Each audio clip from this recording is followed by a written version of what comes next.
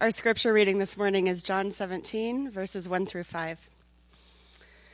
When Jesus had spoken these words, he lifted up his eyes to heaven and said, Father, the hour has come. Glorify your Son, that the Son may glorify you, since you have given him authority over all flesh, to give eternal life to all whom you have given him. And this is eternal life, that they may know you, the only true God, and Jesus Christ, whom you have sent. I glorified you on earth, having accomplished the work that you gave me to do. And now, Father, glorify me in your presence with the glory that I had with you before the world existed. The word of the Lord.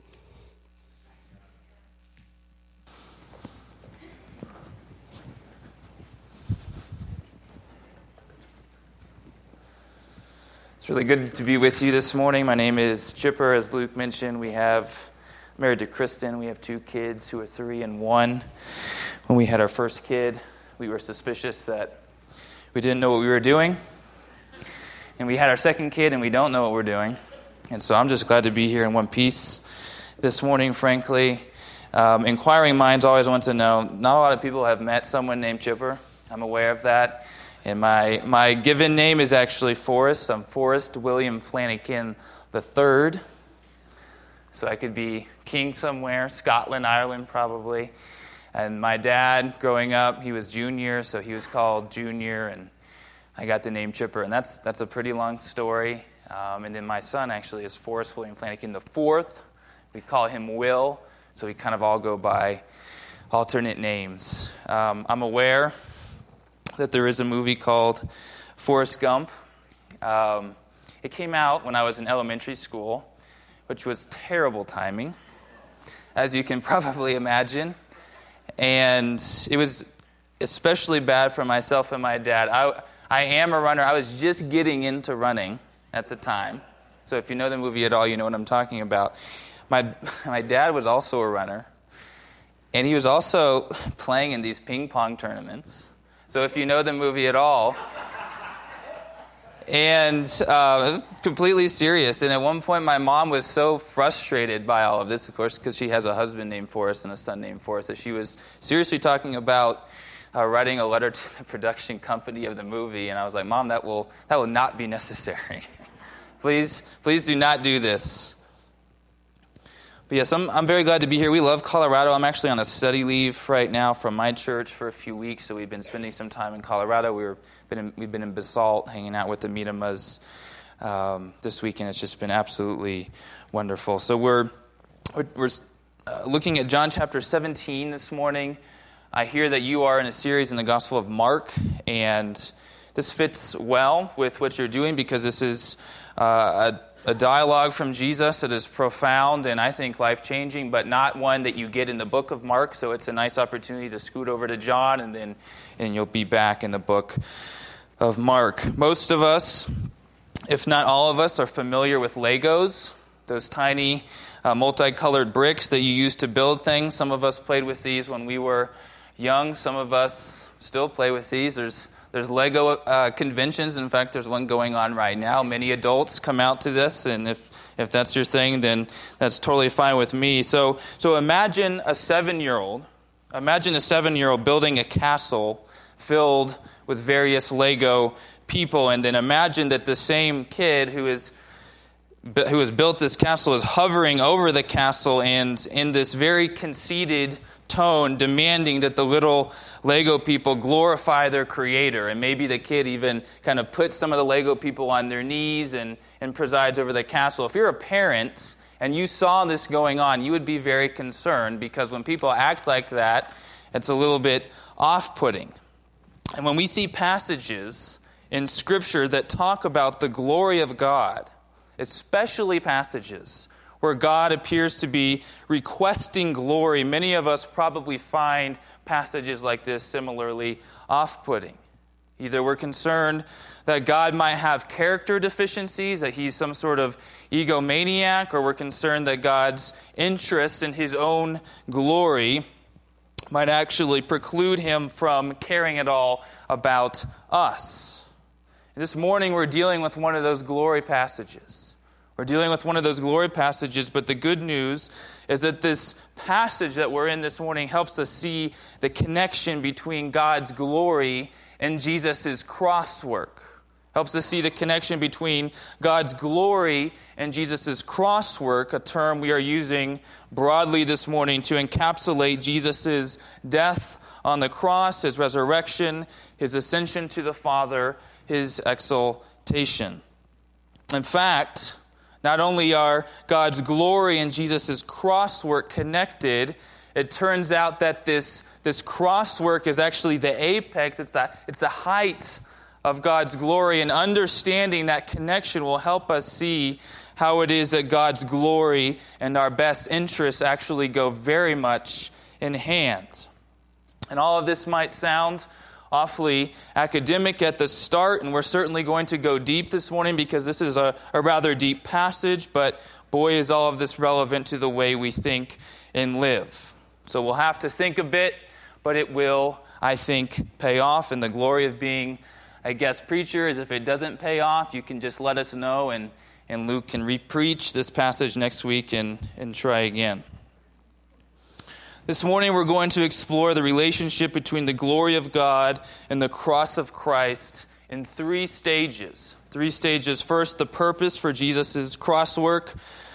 Second, the motivation for Jesus' cross work. And then finally, the outcome of Jesus' cross work. So the purpose, the motivation, and the outcome. And we'll begin right away with this first stage, the purpose for Jesus' cross work.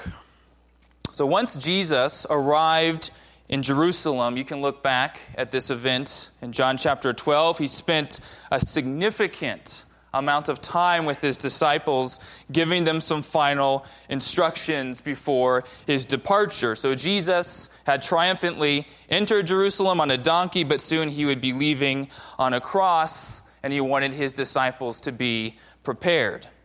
And the previous several chapters in the book of John narrate this farewell discourse. It's a very long goodbye, but this morning we encounter a very significant transition. See verses 1 and 2. When Jesus had spoken these words, he lifted up his eyes to heaven and said, "Father, the hour has come. Glorify your Son, that the Son may glorify you, since you have given him authority over all flesh to give eternal life to all whom you have given him." So suddenly Jesus concludes this farewell discourse. He lifts his eyes up to heaven and he begins to pray. And why this transition? Because the hour of Jesus' cross work is no longer imminent. It's here.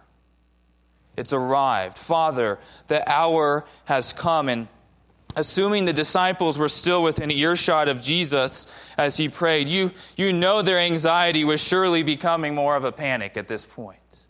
Time's up. Things are about to completely change because Jesus is leaving now. The most important thing to notice in verses 1 and 2 is that the events of this crosswork, the content of the so-called hour are primarily intended, as we see here, to reveal God's glory, including the glory of both the Father and the Son. As Jesus puts it, "Father, I know the hour is here, and I'm going to proceed with the plan. And as I do, would you glorify your Son, that I may in turn glorify you?" So Jesus is saying, Father, as these events unfold, as I am arrested and tortured and mocked and crucified and ultimately rise again from the dead, would you wrap me in splendor that I might reveal your splendor? So what's with the glory fest? There's a lot of glorification going on in this passage in both directions. Is God some sort of egomaniac? Look at verse 2. Notice that Jesus prays for this mutual glorification since you, that is the Father, have given me authority over all flesh to give eternal life to all whom you have given me. So it turns out that the glorification is necessary for the sake of Jesus' mission to seek and to save the lost. The language used in Luke chapter 19, verse 10. Father, you've given me authority for this mission, and I've been obedient to this mission. to seek and to save the lost. Now, what do you say about a bit of glory along the way? And if you were to sit down today and read the rest of the book of John, in fact, if you've got a half hour this afternoon, I would encourage you to do this. If you were to sit down today and read the rest of the book of John, you would find John, the author for whom this book is named, giving us a front row seat for this cross work, which includes a whole lot of glory. A whole lot of glory. You'll find Jesus peacefully volunteer for his own arrest, and in the meantime caution one of his own disciples, one of his closest disciples, not to be violent even in the face of a completely unjust arrest. You see Jesus completely amaze a Roman governor during an interrogation, to the point that the governor publicly declares that he finds no guilt in him, seeks to release him, and even calls him king. You'd see Jesus' death progress exactly according to prophetic predictions. You'd see his lifeless body arrayed with myrrh and aloes. You'd see Mary Magdalene and eventually some disciples rejoicing in the presence of the resurrected Jesus. And by the way, if you investigate the other gospel accounts of Jesus' resurrection, you'd see even more glory.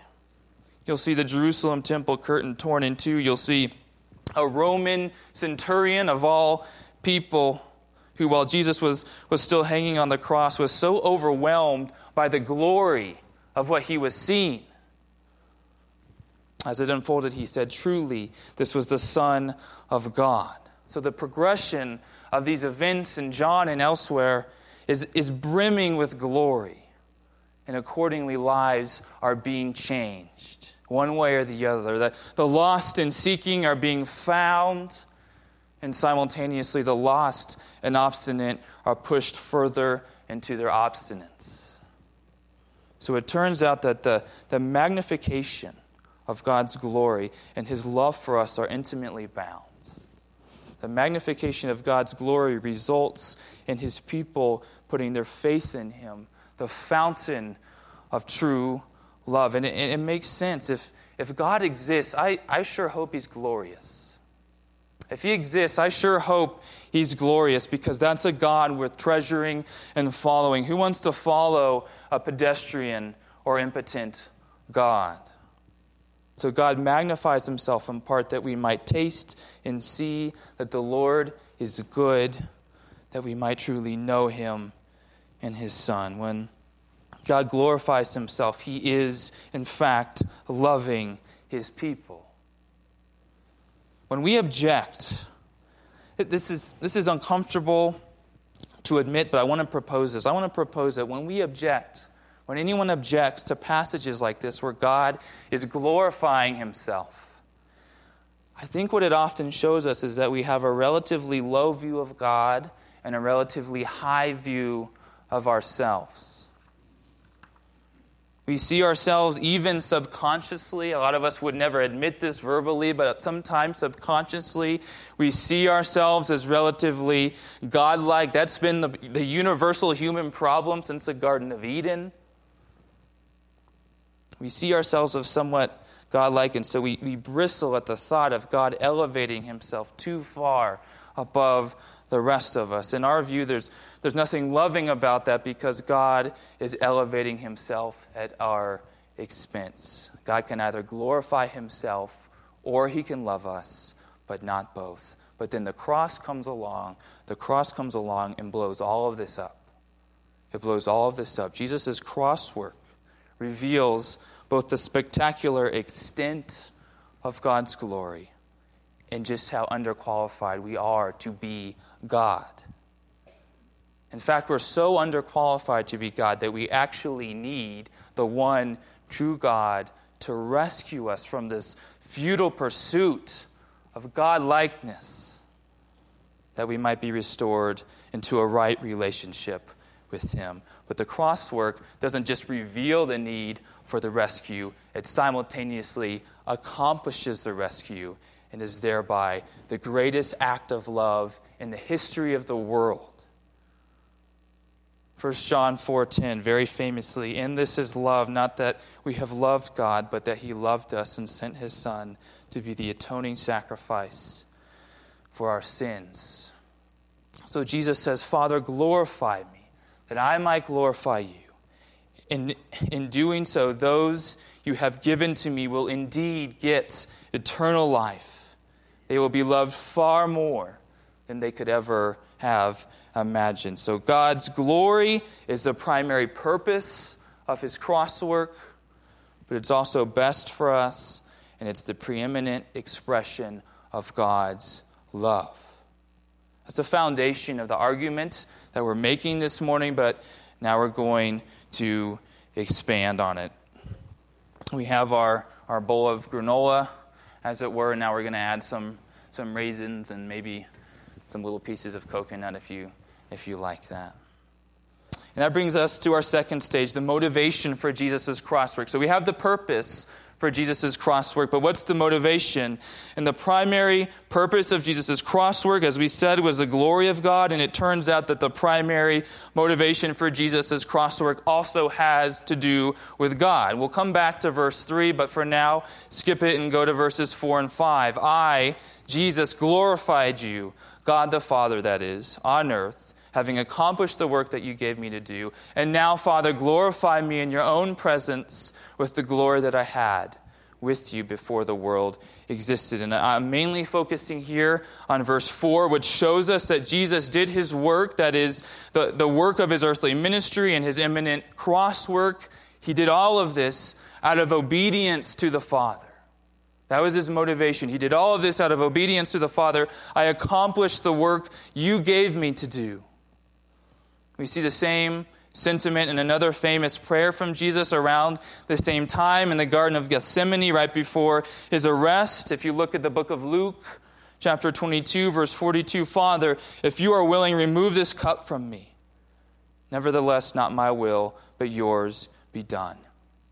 Notice, and this is very important, that we are not part of this particular prayer.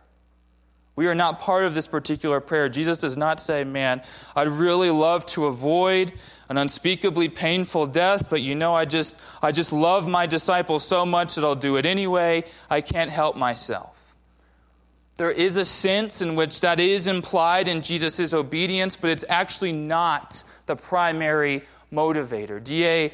Carson, one of the better New Testament scholars in the world. I'm especially biased because myself and Luke had him as a professor in grad school, but we think a lot of him, and he says this about Jesus' obedience.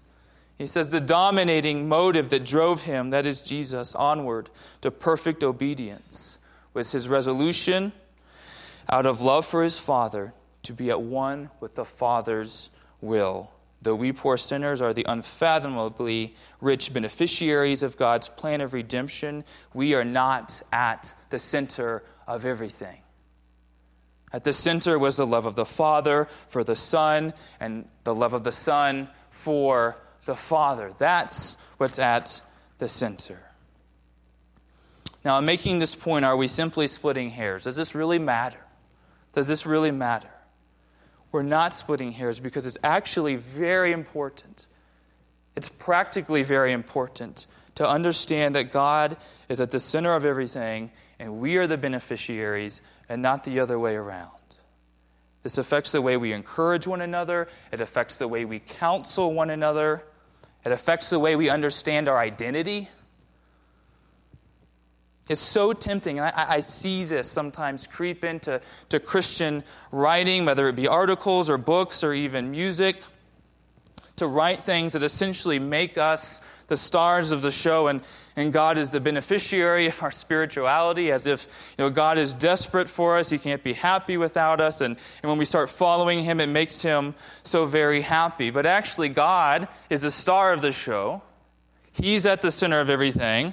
And when we acknowledge this and worship him accordingly, then we benefit. We benefit profoundly. He doesn't need us in the sense that he can't be enough without us. In fact, within the Trinity itself, there is perfect and glorious love. There is perfect communion among the Father and the Son and the Holy Spirit, and it's always been there even before God created the world. In fact, Jesus hints at this in verse 5, right here in our passage. Father, glorify me in your own presence with the glory that I had with you before the world existed. So God has all the community and love he needs within himself. And that means that his decision to invite us into his love is an act of grace that benefits us and reveals his glory. So the crosswork, the motivation is obedience to the will of the Father, but it turns out that in his incredibly gracious love, he invites us into it. Let me show you why this matters so much, why this kind of theological precision is a really big deal. Consider our battles with insecurity. This has got to be a universal battle. Everybody wrestles at some point with insecurity. Even people who are confident wrestle with insecurity. That's why their confidence often manifests itself as pride, because they're insecure. Everyone wrestles with insecurity. Dr. Sharon Miller is the author of the profoundly helpful book, Free of Me, Why Life is Better When It's Not About You. Highly recommend this book by Sharon Miller, Free of Me, Why Life is Better When It's Not About You. And in it, she reminds us that spiritually speaking, there are two primary causes of insecurity. One, we talk about all the time, and that's low self-esteem. And she defines this as the inability to see ourselves the way that God sees us. That's how she talks about self-esteem, and I would talk about it in the same way. We see ourselves as worthless, so it is well worth our time, of course, to remind one another biblically. That's part of the reason why church community is so important. We remind one another biblically that we are, in fact, very valuable and precious to God.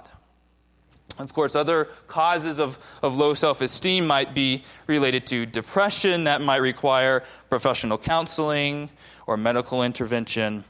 The issue of low self-esteem is getting a ton of attention today. In fact, when I was in fifth grade, I grew up in Southern California. When I was in fifth grade, every single Friday we had something called Project Self-Esteem, PSC. I have no idea if they do this over here, but basically someone with a sock puppet would show up and talk for 30, 45 minutes about how great we were, and we would do all these activities. And of course, we're just thinking we're missing out on recess, which is exactly what happened every single Friday.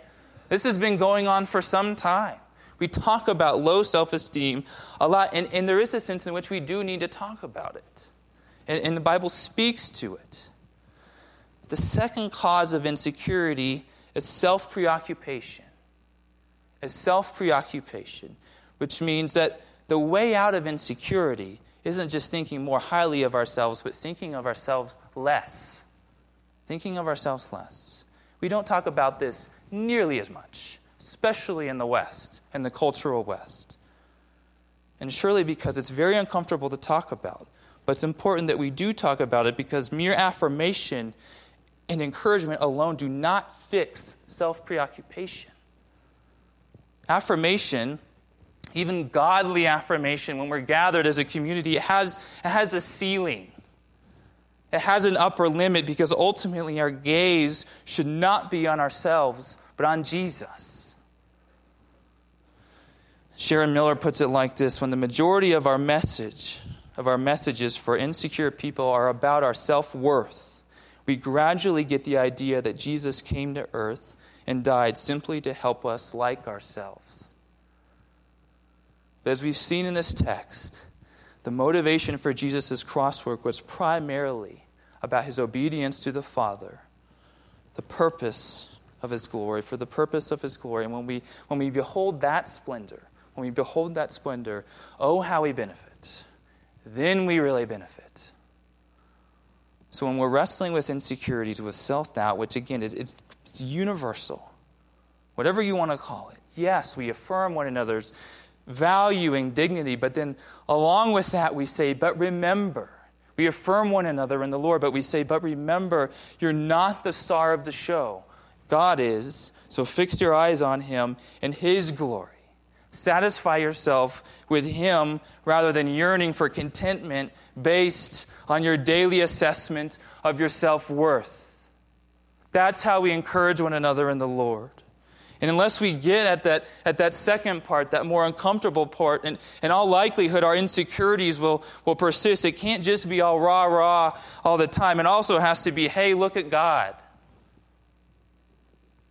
And when we gaze upon the glory of God and repent of our attempts at God-likeness and trust in Jesus and walk with Him, the benefits are tremendous. They're tremendous. And that brings us to our third and final stage, the outcome of Jesus' cross work. There are many outcomes of Jesus' cross work. So this morning, we're focusing on the outcome described in our text. And the outcome is this: as we gaze upon the glory of God and repent of our attempts at God-likeness and trust in Jesus and walk with Him, we actually get to know the one true God of the universe. And as we see in verse 3, Jesus equates this knowing of God with eternal life. Verse 3, and this is eternal life. We want to listen at this point, right? He's describing eternal life. Very important. And this, right here, is eternal life, that they know you, the only true God, and Jesus Christ, whom you have sent. The point here, and this is important, the point here is not so much that when you know God and you get eternal life, although that's true in a sense. The point is more that knowing God is eternal life because God is at the center of said life. God is eternal life. Some of you have probably seen the stickers and the apparel that say, ball is life. Or maybe in the valley, it's ski is life. I don't know. Maybe that's a thing in Florida and California. But you see all these stickers everywhere now that say ball is life. It's a reference to basketball. And I like basketball, but it turns out that knowing God is life. Knowing God is life. That's where life is really found. And this knowledge that Jesus speaks of is not merely intellectual. It's not just knowing things about God. It's relational knowledge that begins when you start walking with Him, and it will continue for all of eternity. And that's why we can say that eternal life, in a sense, begins now, because eternal life is knowing God. It's knowing Him. It's relational knowledge that begins when you start walking with Him, and it will continue for all of eternity. As we walk with Him, we learn more about our adoption in Christ as God's children and the inheritance found within. As we walk with Him, we learn more about His character, His goodness and His mercy and His grace and His justice. And the more we learn about Him, the more we enjoy Him. And that is true eternal living right there. That's eternal life. That's eternal living.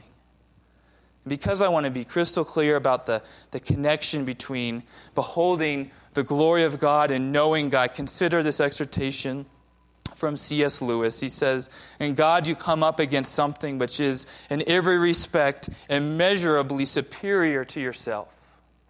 Unless you know God as that, and therefore you know yourself as nothing in comparison, you do not know God at all. As long as you are proud, you cannot know God. A proud man, a proud woman is always looking down on things and people. And of course, as long as you're looking down, you cannot see something that is above you." So let's follow the argument again. Jesus prayerfully requests glorification by the Father so that Jesus might in turn glorify the Father, so that we might behold the awesome splendor of God in a remarkable way, so that it might knock us on our tails, so that we might truly know and enjoy the one whom is actually above us. That's the argument in this text. And so we see that the glory of God and the best interests of His people come together in perfect harmony. It's a beautiful picture. It's a beautiful picture. So we should always be asking ourselves, do we know God? Do we really know Him? Do we really know Him? Not just things about Him. Do we really know the one true God and Jesus Christ, whom He has sent? Notice, by the way, that this passage speaks very specifically about the God whom we are to know. It's not a generic God. It's not some generic God. It's the one true God, specifically the one who sent Jesus Christ.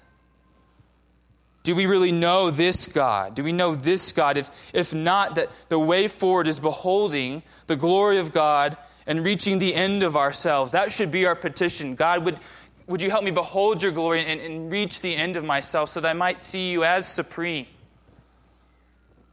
That's the way forward. If you're here this morning and would say that you know God to some degree, but sense the need to grow in our understanding of and enjoyment of Him, and really that should be all of us who say we know God to some degree, there's always room for growth. We've never fully arrived. If that describes you, it turns out that the way we grow has a lot to do with understanding that this whole journey, it isn't merit-based. It isn't merit-based. We're not growing so that God might love us more. We're not proving something to God. Instead, we're moving forward by relishing in the truth that those who have trusted in Jesus, those the Father gave the Son for eternal life, those people are actually already known by God. You're known by God.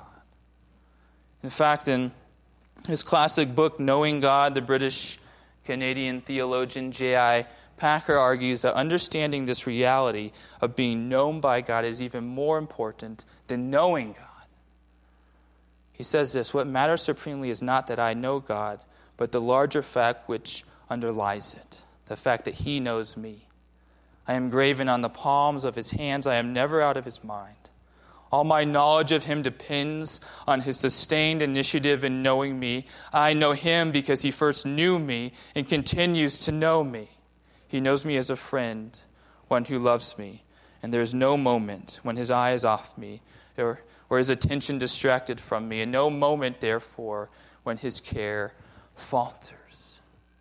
And so it's actually dangerous in some ways to talk about knowing God, because we could leave here and be very anxious and say, oh my goodness, I got to know Him more. And there's a sense in which we should think about that, but more importantly, know that if you are following Jesus Christ, you're already known by God. He knows you. He knows everything about you. I think this is one of the most comforting things we could ever tell one another, that you are known by God. And J.I. Packer thinks so, and he goes on to write that there is tremendous relief in knowing that His love to me is utterly realistic, based at every point on prior knowledge of the worst about me, so that no discovery now can disillusion Him about me in the way I am so often disillusioned about myself and quench His determination to bless me.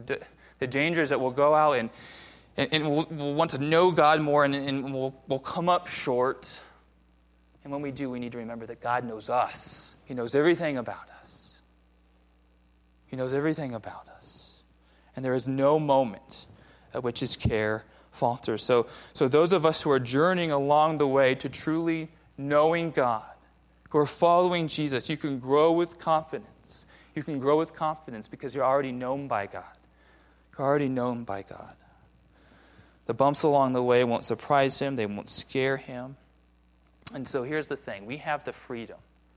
We have the freedom to behold the glory of God and grow, however imperfectly, into an increasingly wonderful knowledge of God, which is true eternal life. God, in His grace, gives us the space because He knows us to grow in our understanding of Him and our knowledge of Him, and thereby enjoy true eternal life. And those of you who are investigating Jesus, you might be here this morning and you are just kind of checking this whole thing out.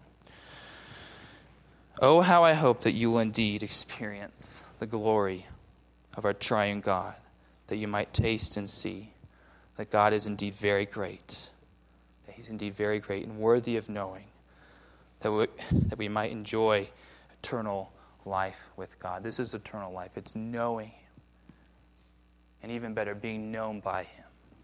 Let's pray together.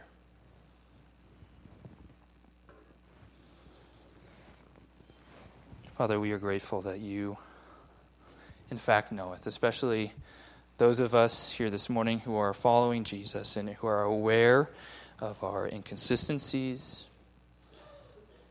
persisting sin. We thank you, Father, that you know us and that when you went to the cross, you did so primarily for the sake of not glorifying us, but glorifying the Father, glorifying the Son, that we might be blown away in the midst of our imperfection, that we might be blown away by your perfection and treasure your grace and grow in our knowledge and understanding of the one true God, that we might enjoy eternal life, even now, not just in eternity, but even now. We thank you for that, and we pray this in Jesus' name. Amen.